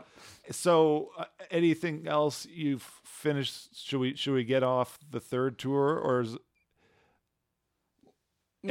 nothing really majorly? I mean, we did a whole bunch of ops, a whole bunch of weird, almost stepped on the IEDs kind of thing. Because you don't really know. Like, these guys are very creative. You got to give them. They'll kill. If you throw it off the batteries, those batteries are coming back to your face. They're going to rig something up and kill you with it. Wow. Because they're that creative. So you had to like really be secretive about like what you throw. You cannot throw any, like you have to burn all the documents because they're going to find them in the garbage. They go through garbage, dig up. As soon as you find out your address, you don't want to give any of that. Yeah. Right? Because they are very, like, think these guys are like, I can't, like the resilience that they have is absolutely amazing. Like the only thing clean on him is probably his weapon. I think that's about the only thing. 'Cause literally, the labs will scan with a thermal imagery, and there'll be nothing, and all of a sudden, scan back. There's a guy with the RPG, because he's hiding under the heavy rug, and you can't pick him up. And as soon as he drops that weapon, you cannot engage him because it's a murder. It's a murder. You cannot engage, even though he just shot that thing. Right. And as soon as he physically drops it, you cannot engage him. So they were smart at the time. They figured out that I can empty a mag and just drop the weapon and run away. Nobody will shoot me. Wow. Yeah. So 2 tours you had to go on were unexpected, right? The third one was unexpected. And so you come back home, and what happens next? So I come back home and I'm like, oh, man, I don't want to be a mechanic anymore. Right. Like if this is going to be a revolving door of things, wow, this is a hard thing, like hard for everything. Because I've always been athletic. Well, maybe I'll try special forces of something. So now I have a choice of different things. I can do JTF. I can do CSOR. And explain what these things are. So JTF is the top tier of our special forces. Okay. It's the selection is very grueling. What would that be equivalent to in the United States? They're what's this called? Navy SEALs, but not really. Yeah. Not really Navy SEALs, because I don't know if they deal with Navy kind of thing. Right. But similar to that high tier Right. of the special force. CSOR is more of a medium tier. Okay. So they're the kind of a grunt work, but it's still special forces. Yeah. So should I go that? And somebody comes across close protection, right? So close protection. What's close protection? Well, you're a bodyguard. Mm-hmm. Sure. Let's try this. Right. So I submit. They come back to me, and so you have a selection. I remember I just finished. We had a regionals in soccer. It was in Winnipeg. We won, and we need to go to nationals in Borden. But my selection date is the same time as the nationals. No. Now I'm like, I just want to go. But it's week after I just finished this tournament, so I'm already sore. Right. But not realizing like, I am the kind of a guy, like we did the death race. Yeah. And I didn't train at all. I just showed up. Yeah. Killed myself. I couldn't walk for 4 days. And then like, I don't even, just do it. Yeah. So I show up to this thing and I honestly don't even know what to expect. Mm-hmm. Like first of all, I didn't even research it to tell you the truth. Right. I just showed up. There's 30 guys. Selection will start. They fly us to Victoria. The selection starts at 4:00. So like everybody's friendly. So 4:00, what happens? You get this penny. I was number 16 out of 20 of us. Okay. And it goes downhill from there. No, I wouldn't say downhill, but the selection starts and it's very grueling. And what do you mean? So you get number 16 out of 20. What does that mean? And I'm not referred by my name. I'm just referred as a number. I see. Okay. There's no whatever so-and-so, you're 16, you're screwing up. 16, you're not good enough. Right.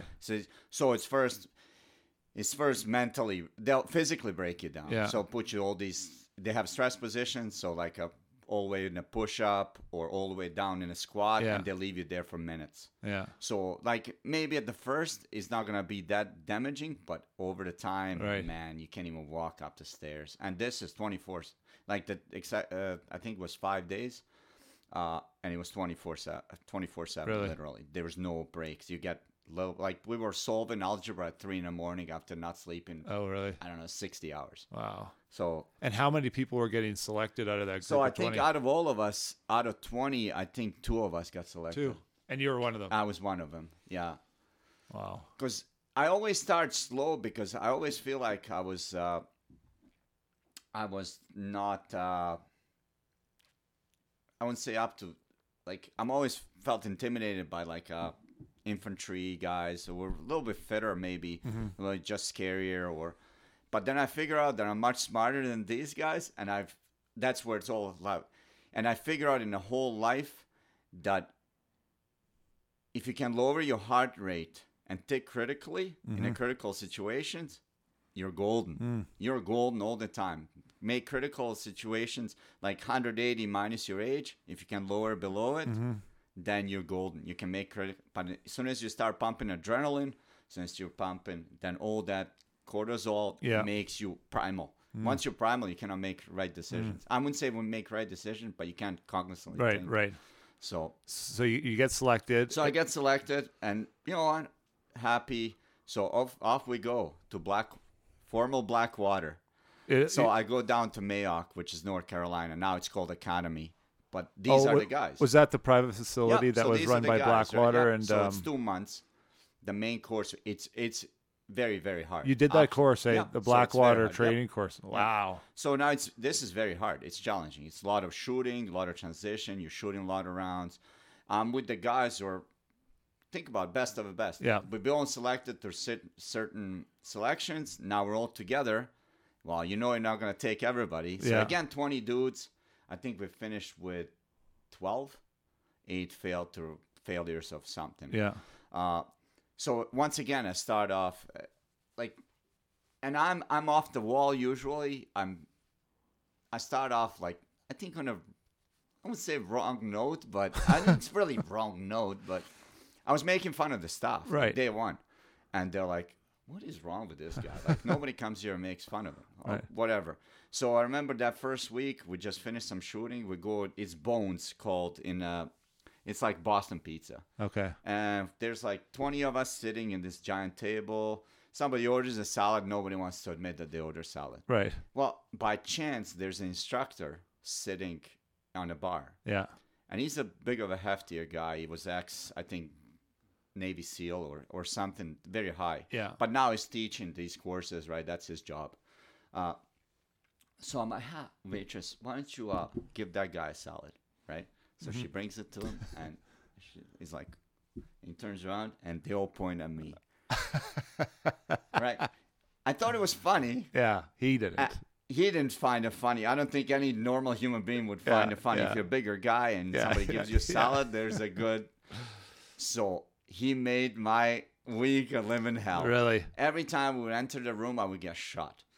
No matter what pattern I entered, I'm the only one with the paint marks on me and just bruises. Really? Because they would make me, there was a whiteboard before it, and there was a saying I'm a sofa king, and a so fucking retarded. I had to read, I'm so fucking retarded, and then enter, and then get shot and come out.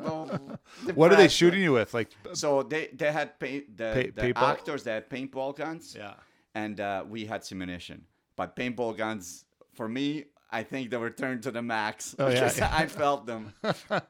But so why the Canadian Armed Forces? So they obviously contracted out Blackwater to use their facilities. Yeah. So for that course, because they have a running track, vehicle track that you can drive vehicles around. Okay. They have everything set up and it's cheaper. We didn't have any facilities up here. And plus during a winter time, it's obviously warmer down there. So you can do these courses inside. Did you think much about private contractors in Afghanistan? Was that a topic of conversation? Because obviously it was a big... Yeah. So they were they were going through all that. At the time, I mean, I think it just ended up that they just went through whatever they did in Iraq. Yeah. For atrocity they did.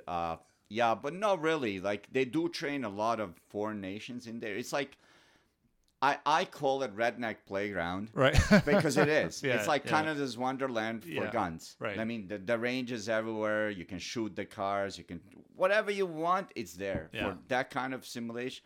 And they have obviously the most experienced people that done these things in Afghanistan, Iraq, all these different.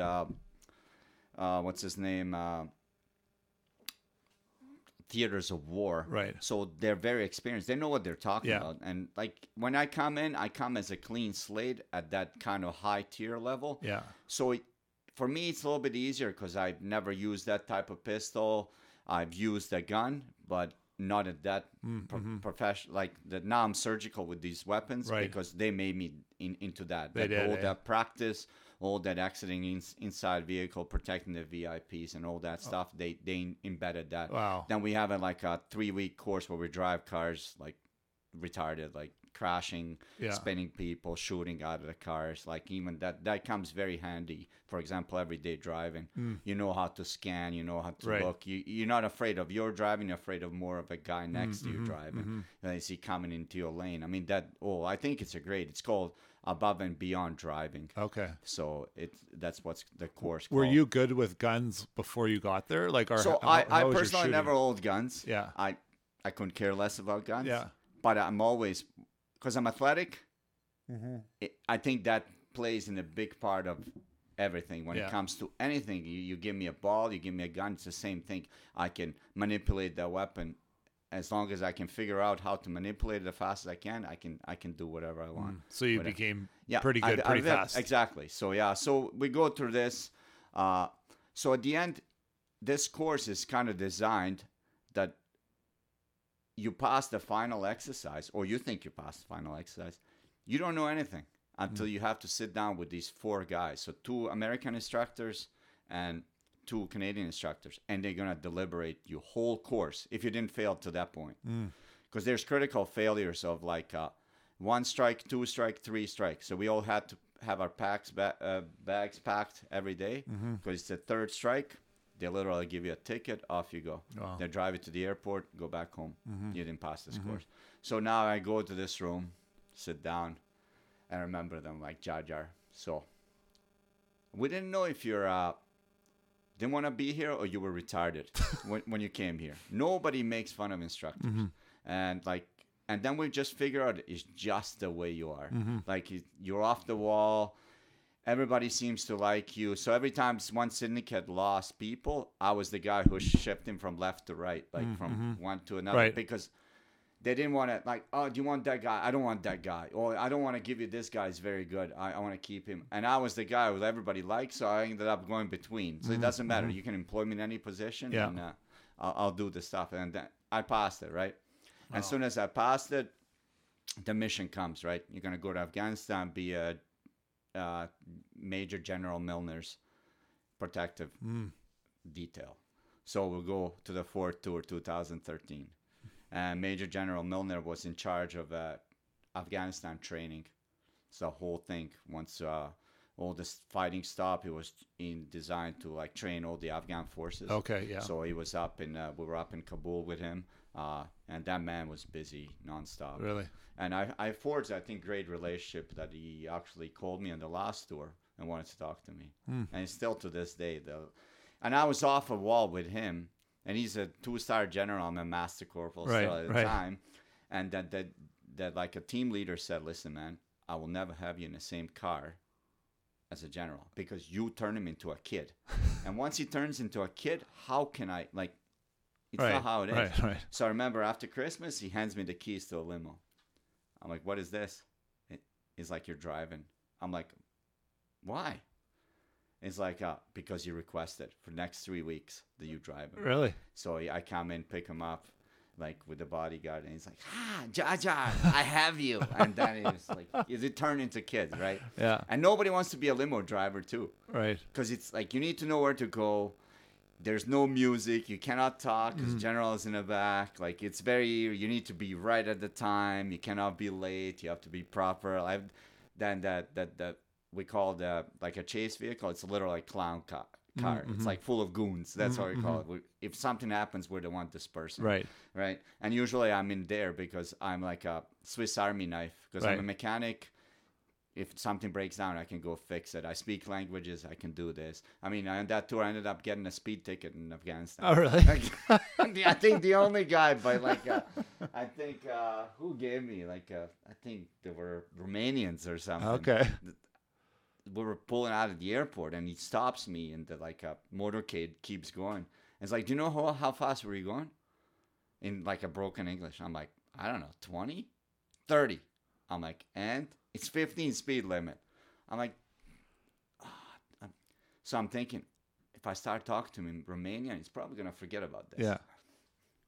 No, he actually becomes worse. Really? He's like, I want to see your license. I want to see your permits, whatever. So I give him all, and he writes me a ticket. So I'm like, what am I supposed to do with this? Give it to your boss. And he deems that he's going to probably take your license away. So I'm like, oh, fuck, I'm going to go to General. And we're going to like a chow hall. And he's there, and he's just slow clapping, right? Oh, yeah. He loves it, eh? I'm like, sir, this is for you. And he's like... just crumples it up and throws it. And I didn't think you were driving that fast. So I have always had a great, like, because I was I'm that kind of a guy who's like very personal, and they always can come and talk about anything. And that's, I think, with those tours, I always had a great reputation in that, being off the wall. I mean, it is off the wall. Yeah. And so how many VIPs did you bodyguard for? So you have always, like, if General deems that so-and-so needs to get somewhere, you have to take him, right? You have to scout. I mean, those are all the missions, right? You have to create your own mission. You have to create your own, there's nobody coming get you. Right. You're on your own with your team. So you got to be very careful in designing. You have to advance it. You got to know where to go. You have to drive it. So you are very familiar with every street, because there's no such thing as like GPS it. Right. Like turn left. No, that's not happening. And even if it was, it would never be, because then what would you show your VIP? Like, you don't know what you're doing. Right? Yeah, turn left. Oh, I thought it was this left. Like an idiot. Right. So you can't do that. So you got to be all prepared. Right. You have to be always prepared. Yeah. So it takes a lot of time to get to that point of like advancing to a venue. So when you get to the gate is actually opens. Nobody waits outside, because once you start waiting, then you become a target. You don't want anybody. So then the secrecy of it is big, because you don't want anybody to know the VIP is coming, because of course it's going to be a target. So there's a lot of that with him. Is like, and he was like one of those gung ho guys. Is like, just give me a gun, I'll do it. Like one of those guys. I think he went to Kandahar on one of his tour and wanted to walk down the Kandahar city without his body armor, because he wanted to prove that we're not afraid of Taliban. And they're like, General, sir, it's not a great idea, right? And he's like, I remember, like driving, and it's like, pull over. I'm like, sir, for what? I want to buy some pomegranates. I'm like, I can just ask like local workers to bring you some pomegranates. No, those are not fresh. I want my own pomegranates. So I have to argue with him. And bodyguard is like, he wants to pull over to buy some pomegranates. And you can hear absolutely not. Like, absolutely, what do you? I'm like, sir, what happens if somebody kills you outside buying a pomegranate? What is gonna, like, nobody will kill me. And then you have to, like, it's like, like handling a child. A child in a bag, literally. Because when he gets something like sink his teeth into, he's not let go, right? So did he get his pomegranates? No, we got him different way, but it didn't stop outside the road. It's wow. And so, did you enjoy that? So I enjoyed that, because it is kind of a glamorous. You walk around and like you're not uniformed. You more wear tactical gear. Yeah. You have the army literally issues you a check for X amount of money, and you go buy your own stuff, whatever fits you. So you're always like on a different. Your guns are different. Your guns are camouflaged. You just look threatening. We go by 3 rules. Look cool. And I think this is the rule for everybody in life.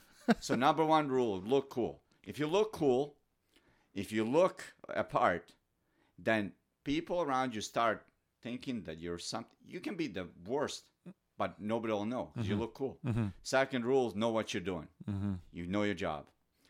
And the third rule, if you don't know what you're doing, look cool. Right?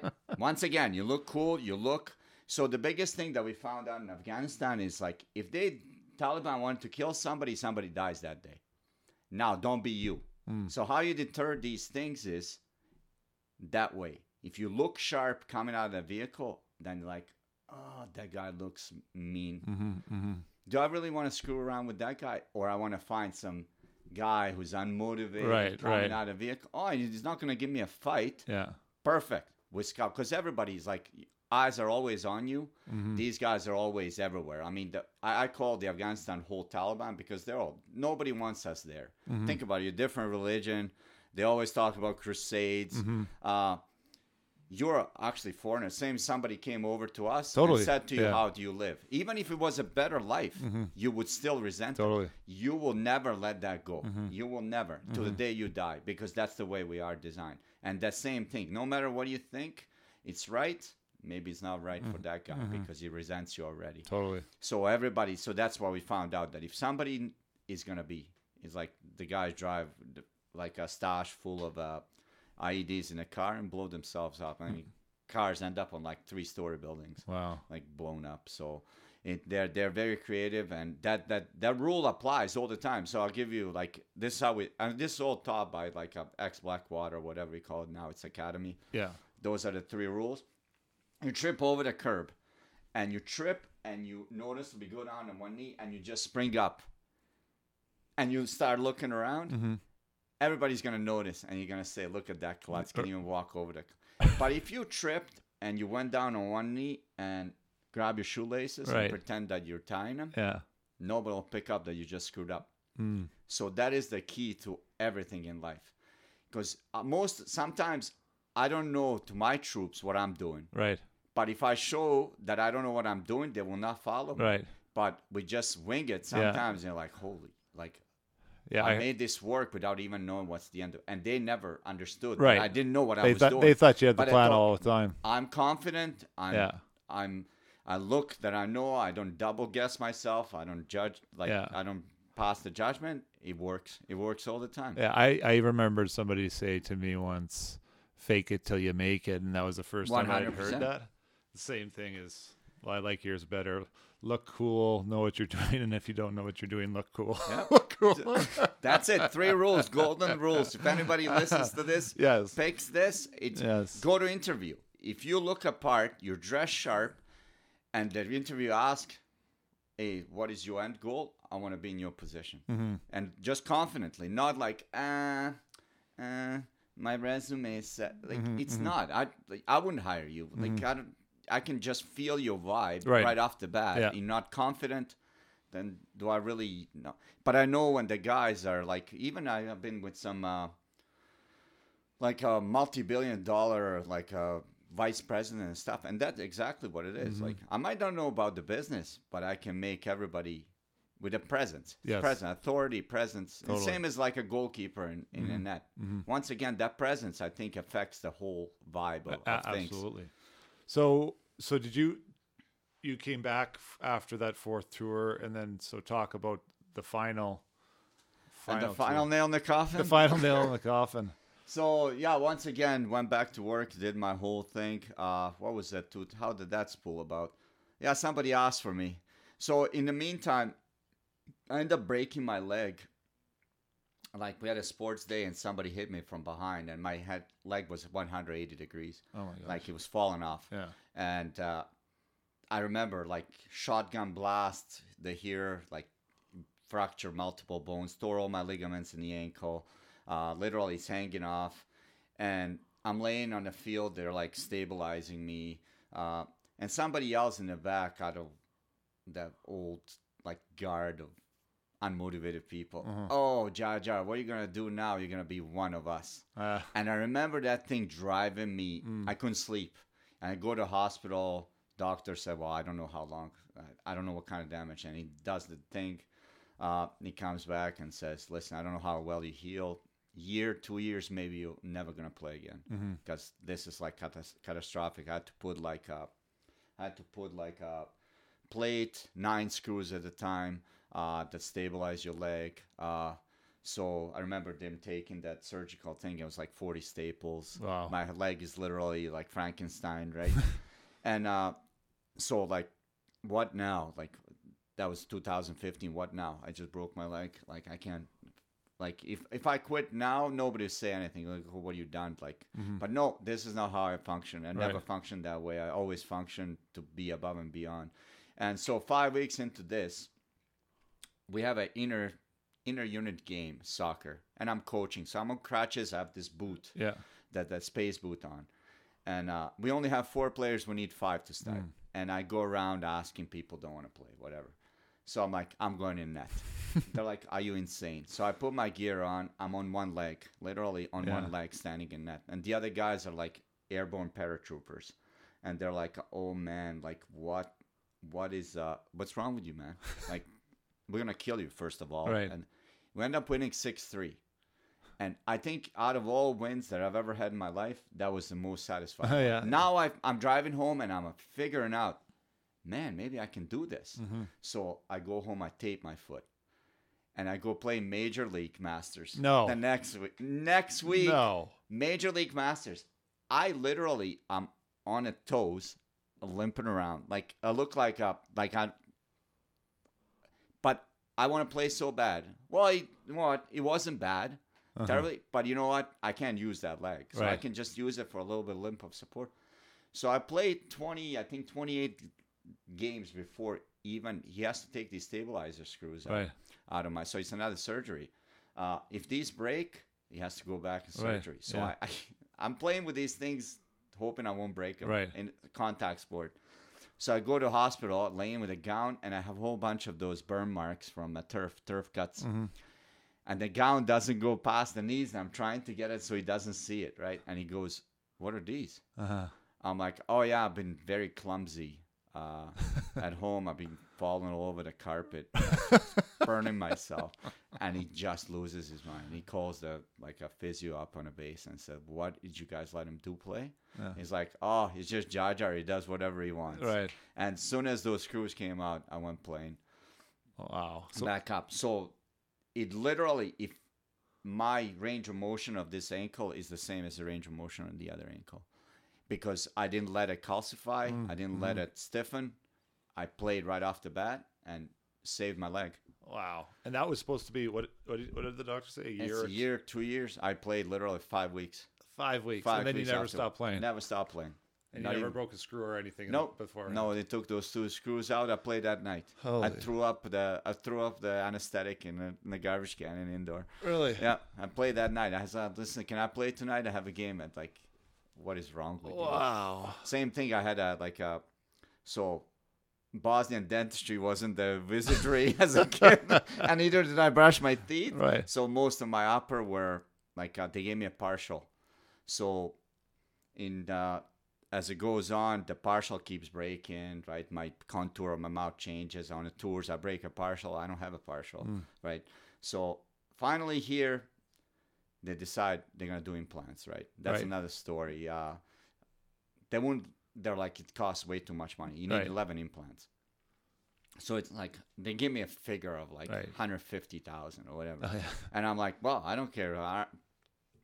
Whatever, government prints money. Right. Like, listen, I'm your employee. Like, how many tours do you want me to do? Yeah. And then they're like, listen, that's not how it works. And I said, it was like a waiting room. And I didn't think I said it that loud, but I said it. I was like, so how many Taliban do I have to kill? Or maybe I should take their teeth and start shoving them in my mouth. And when I heard that, everybody kind of turned. And it was like, I hear the footsteps from the back. It's like a major. And he comes in, it's like, "What's the problem?" So I explain to me. He brings me to a chair. It's like, "We start right now." Really? So that's how it was. So I had to have 2 surgery to get the bone graft done. Yeah. So I'm laying on so he needs to, it's a big surgery. So I'm going to be under 3 hours. This is at 10 in the morning. And I'm like, "Can I play tonight?" They're like, "What?" They're like, "Listen, you're not going to be able to get out of bed. Like, no, seriously, can I play tonight?" Yeah, just go to sleep. You can play tonight. Yeah. So I wake up and my mouth is swollen. Giant. I have stitches everywhere. So I'm like, "Oh, big game in a Premier's men's. I can't." So I go play. I'm not even allowed to drive a vehicle. Oh my gosh. Go play. I get some Emerald exports. And they see me I'm just standing in that. So a kickoff, he tries to chip me. And I dive and I swatted right outside the post, but I land and my stitches break. So now it's bleeding. Oh my God. The referee is asking, "What's wrong with me?" I'm like, "Nothing, man. I'm okay." So I finished the game. Whatever. Ended up 2-2. Phone rings. It's the nurse. And she's like, "So I'm just checking up on you. How you doing?" I'm like, "I just finished playing." She's like, "What?" I told you I'm going to go play. Yeah. She's like, "Are you serious?" And then afterwards, they all wanted to take pictures with me. They're really? like, this is the crazy Army guy that does whatever he wants. Yeah, every time. So your front, you have 11, are they veneers? Yeah. Is that what, or? No, implants. Implants. Yeah. That's why your smile looks so good. $150,000. $150,000 smile. They say that the biggest joke over there is saying some people drive Lamborghini, others have in their mouth. Wow. And so when did you go on your 5th tour? How long after? 2017. Okay. And this was as a bodyguard again? Yeah, for the ambassador, for Kenneth Neufeld, for ambassador in Afghanistan in Kabul. Okay. So he's the Canadian ambassador to Afghanistan. So now this is a little bit different than a general, because he's an ambassador and now you have to deal with a civilian kind of staff. Right. Plus he's a civilian as well. Yeah. So, and plus we're the only kind of the only close protection, Army close protection that's ever done. It's at this place in Afghanistan, because it's such a hot zone that don't want to they want kind of the Army to handle that, not to hire a contracting company or somebody else. They wanted to have that kind of piece of a pie. So this guy is I think he was about 50 something. And like 2 weeks into it, he comes down and says, who plays tennis? And I'm like, and they're like, none of the guys. They're all like CrossFit, right, lift weights. And I'm like, listen, I played as a kid. It's like, good. Tomorrow morning, like 6 a.m.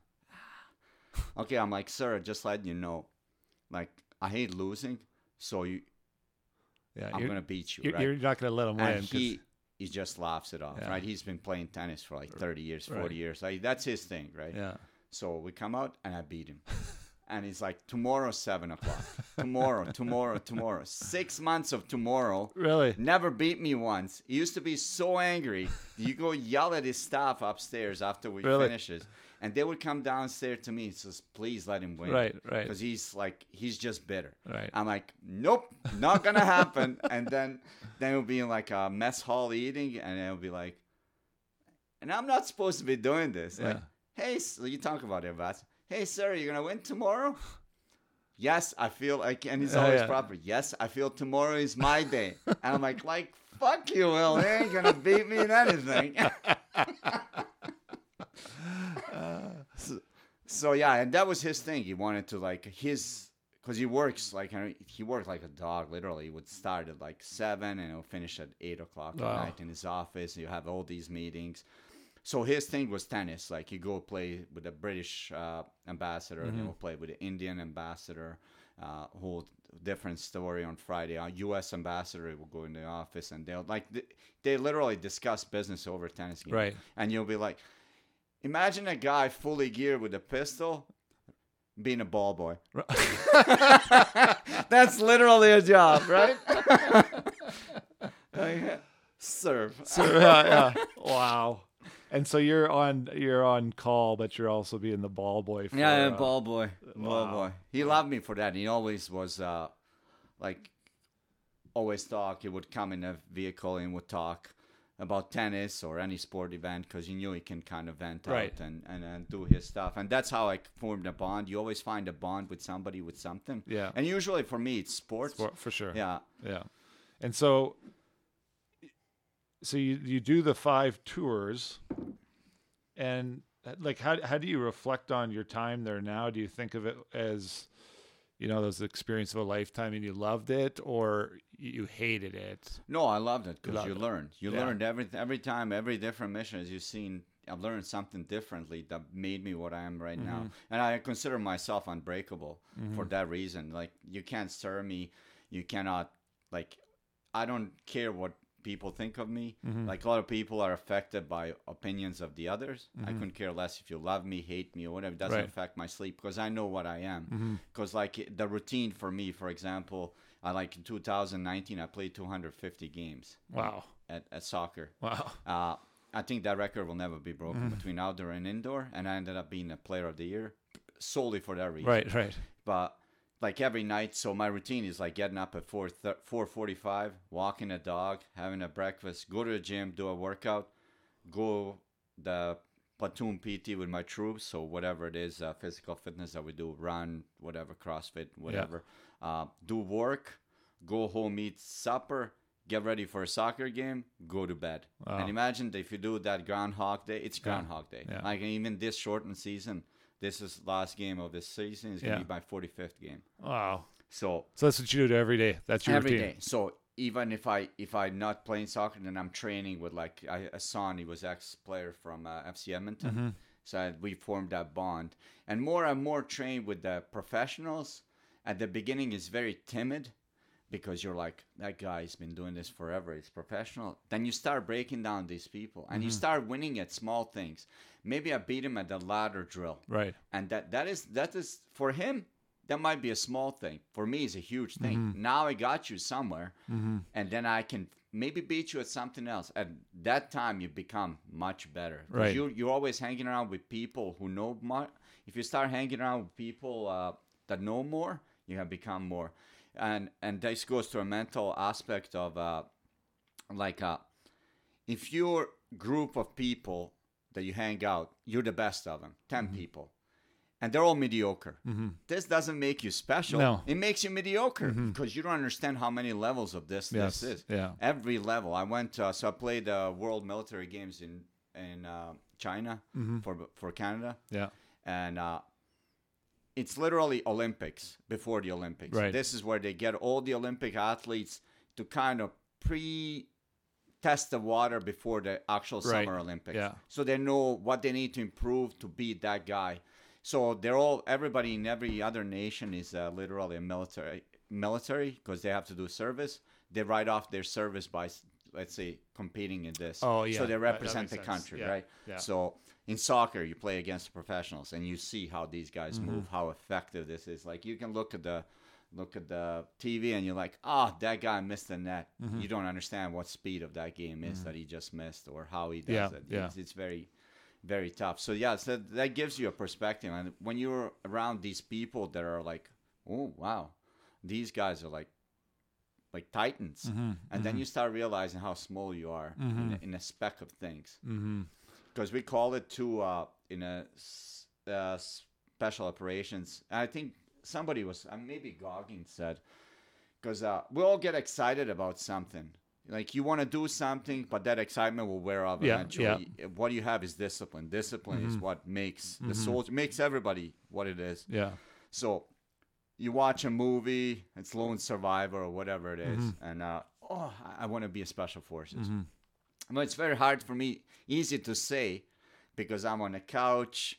The temperature is 19 degrees. I have my fridge there. I get my water. But the environment is controlled. I'm relaxed. But as soon as you put in that uncomfortable position, all your body is screaming, let's get quit. Yes. I don't want to do this, man. Yeah. I don't want anybody yelling at me doing this. Like, when is this going to end? But you got to take it one step at a time. Because if you start thinking of the end game, you're never going to make it. You're going to go crazy.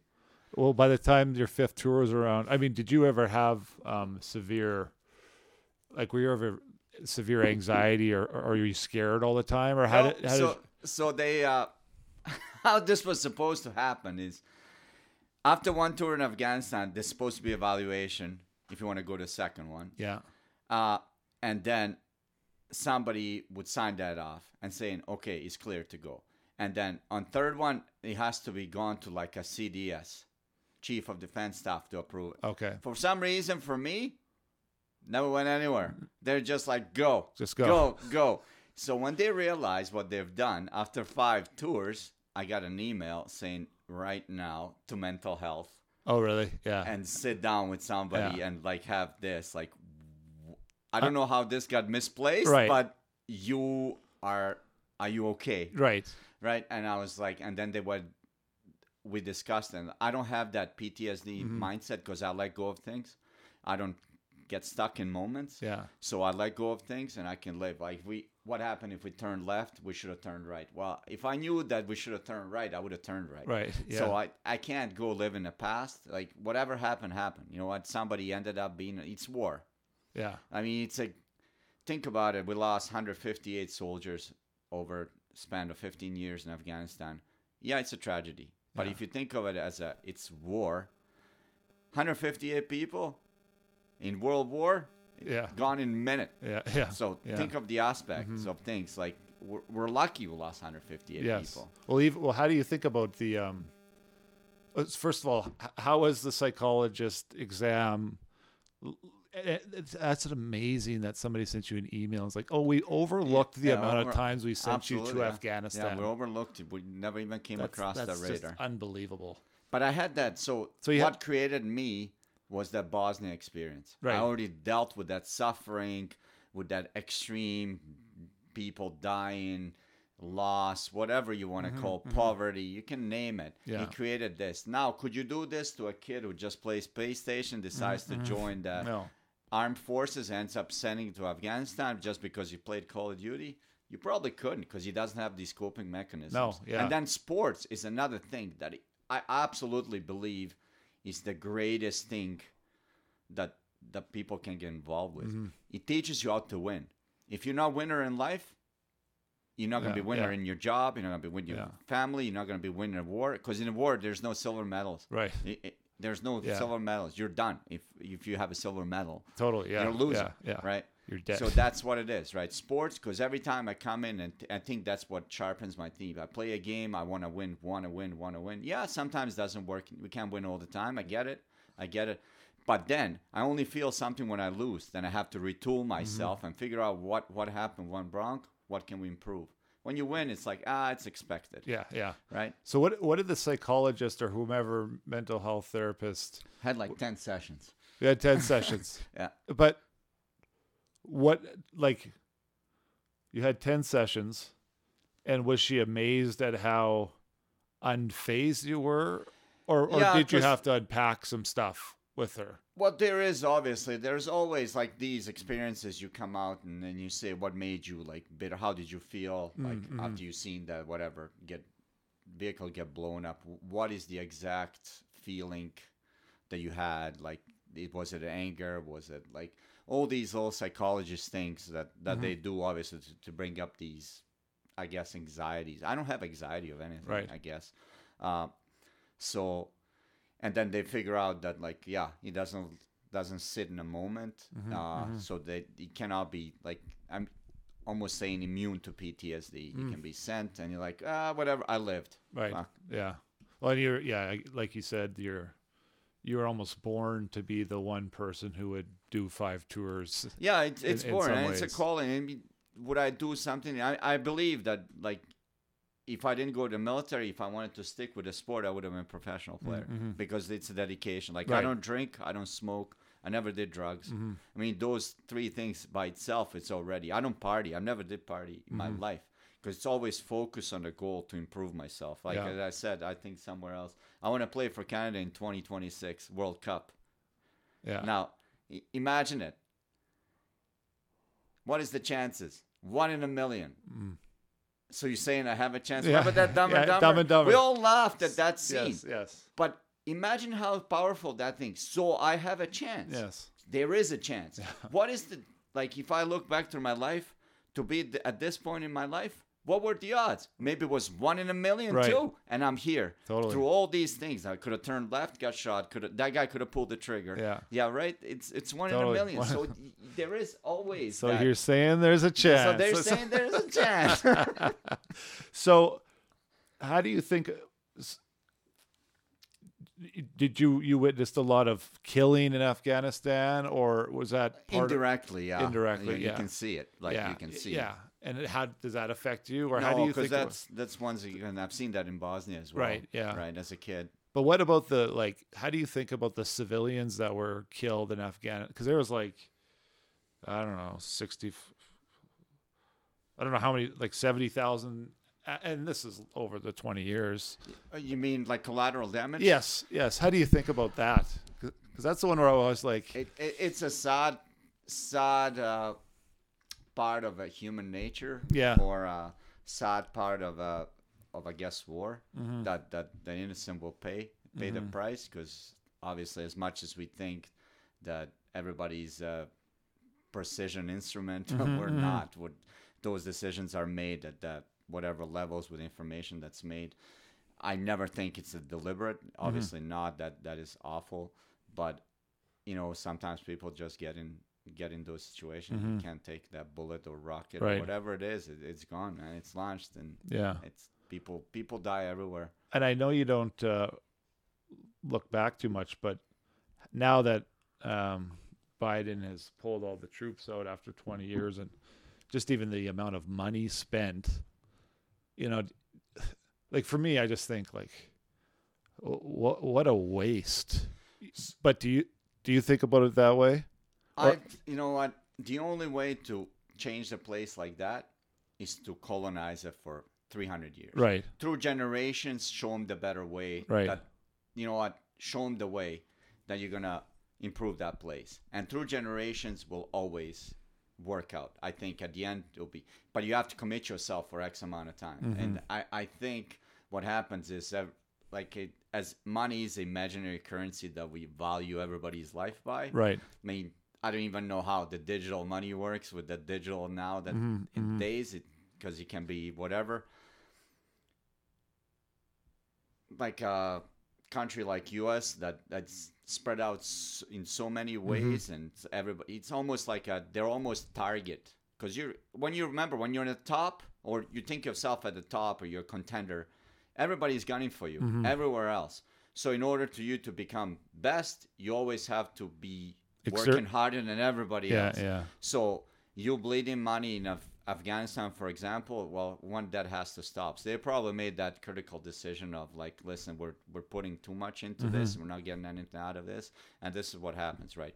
Everybody will divert to itself. So I think what happened, it created an enemy again. So now everybody's pissed off because once they occupied it, they left, just like Russians did, right? And they really despise Russians for what they did. They hate them. So that's what it is, right? It's they created another entity that might come down the road. Yeah. Or might even align with somebody like China, might align somebody that's on the other side of the fence and become an ally to them, and then all of a sudden you become a worse enemy. And so do you think if we never went to Afghanistan, what do you think what would that picture have looked like? Russia would have entered their territory, or I don't know. If anybody, remember that place has never been conquered. Right. Even Alexander the Great didn't want to go through it. I mean, think about it. And he conquered most of the world. Yeah. To the sense. Well, tell me again. Just I want to end on you telling a funny story about that donkey, but if you don't mind. Yeah. But I know you've talked with, admiration about the Afghan people in terms of how, and maybe admiration is not a word you want me to put resilience. Resilience, yeah. And like, is that just from like so many years of suffering? They don't have anything, right? So when you don't have anything, you don't know what is. Yeah. You don't have a TV, you don't have anything, right? So how do you know what better life is? Right. Or like even education. Education is a big part of everything, right? Every big part of you progressing as a human being is educating yourself, right? And now think about it. Education is almost at the fingertip of you. Google, for example. You don't know something, you Google it. Yeah. And you'll find it in a second. So you being a book smart or whatever it is, it's almost out of the window. Yeah. You need to know how to interact. How do you, now in Canada, like when you see, some of the first world problems that people it's laughable bitch about. It's laughable. When you come up through what you went through, it's laughable, right? You're complaining about for example, price of gas that went, let's say 10 cents. Right. So in a long scheme of you using gas, 10 cents higher at the end of, let's say, a month, $40. Is it worth really your time and you losing your train of thought for complaining when you can do something more with that time instead of like, okay, went up. Like, I don't understand all the behind scenes, what happens to go up 10 cents or taxes or whatever you want. And even if I really wanted to understand, I can find out. Right. But is it worth my time or what I'm going to solve? Me getting mad about, I don't know, prices of this, prices of that? Nothing. Right. Absolutely nothing. Yeah.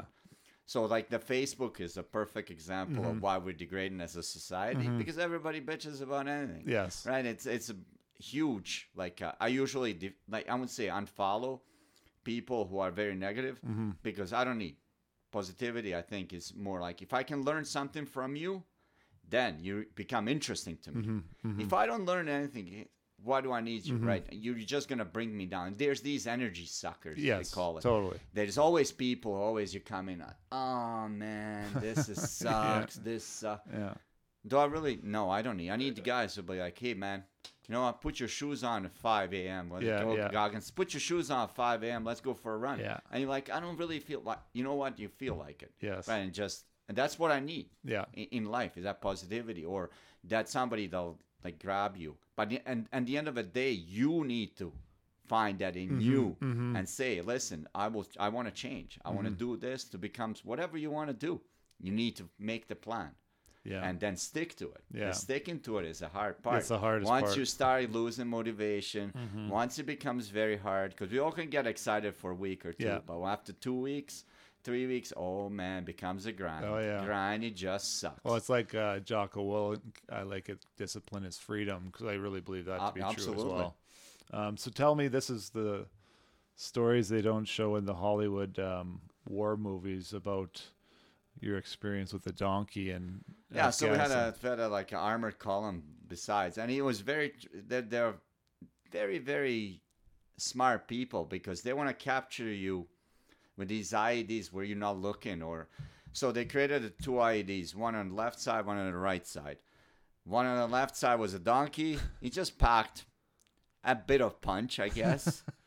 The right side was the main IED. Right. So you're driving to this godforsaken, everything is yellow, right? There's some trees, some orchard, whatever. And there's a donkey. Of course, where are you going to pay your attention? I don't care who you are, man. This is like become, after 4 or 5 months in the place, everything becomes same. And you're like, oh, there's a donkey, right? And everybody's looking at the donkey. Like, yeah, you do your job. But everybody is still focused. You can say whatever you want. I'm the toughest guy. I can figure these problems. But the donkey, you're like, hey, there's a donkey. Yeah. Of course, there's an ID on the other side waiting for you, right? Because they made him in line. So you're going to focus on one, and then both are going to blow up at the same time. And then, you have to deal with the consequences of poor donkey being scattered all over the place, including your own vehicle. And you have to scrape him off. And the treacherous terrain, I guess. And the other things we never talk about is the temperature. It's like a hellhole, 55 degrees. Yeah. It's full geared, 100 pounds of gear. With 55 degrees, and you're in a tank, there's no air conditioning. We have these chiller vests that are not designed to grade. It's literally like a coolant vest that you wear underneath. Worked like quarter of a time. So it's like inside, it's like a microwave. It's like 70 degrees. Yeah. And you want to talk about sauna? There you go. There's a sauna experience. So you so the donkey explodes. Yeah, and the other one explodes exactly. Yeah, and then so you got donkey guts all over your tank, and so you're spending 3 hours the next day. Yeah, you're just scraping them off. Scraping it off in plus 55 degrees Celsius weather. Yeah, it does. It becomes cooked, I guess. It's cooked, That's right, on the grill. Could have been lunch. On the grill. Well, thanks for doing this, man. It's been almost 2 hours, and it's kind of flown by, and thanks for your service as well. It's quite a noble reason for you to take up the call for the country, because it was the country that provided everything that I have, right? And the one thing I said, for that day that he stuck the gun, I realized that I was dead. Like, not morbidly, like, at the end of the day, whether I die now or I die when I'm 80, I'm born to be dead. So mine as well, like the fear is not to go, whatever it is after life, and somebody tells me, hey, you could have been this, and you're just this. And you're like, you could have been that guy. So they're saying that, what's the richest place in the world? Graveyard. So many inventions that are not invented. Many books never written. So many presidents or whatever, prime ministers have never been, because they never went explore their potential, right? They never went to that next step of becoming something else. And like now that there's no war, now there's soccer, right? That's my next war. Yes. If there's a war, so be it. We'll go deal with it. And I'm willing to go anywhere at any time. But once again, it's for the service of the country, service for the people that I admire.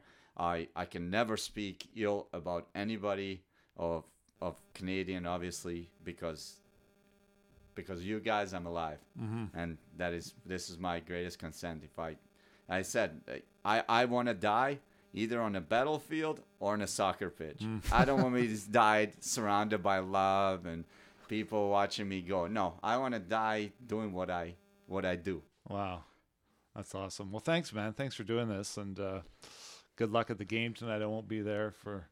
Well, yeah, I can't even say why I won't be there because they'll just make fun of me. But because you would have played if you had got a vasectomy. You would have played if you got a vasectomy on Thursday. You didn't learn anything from this interview.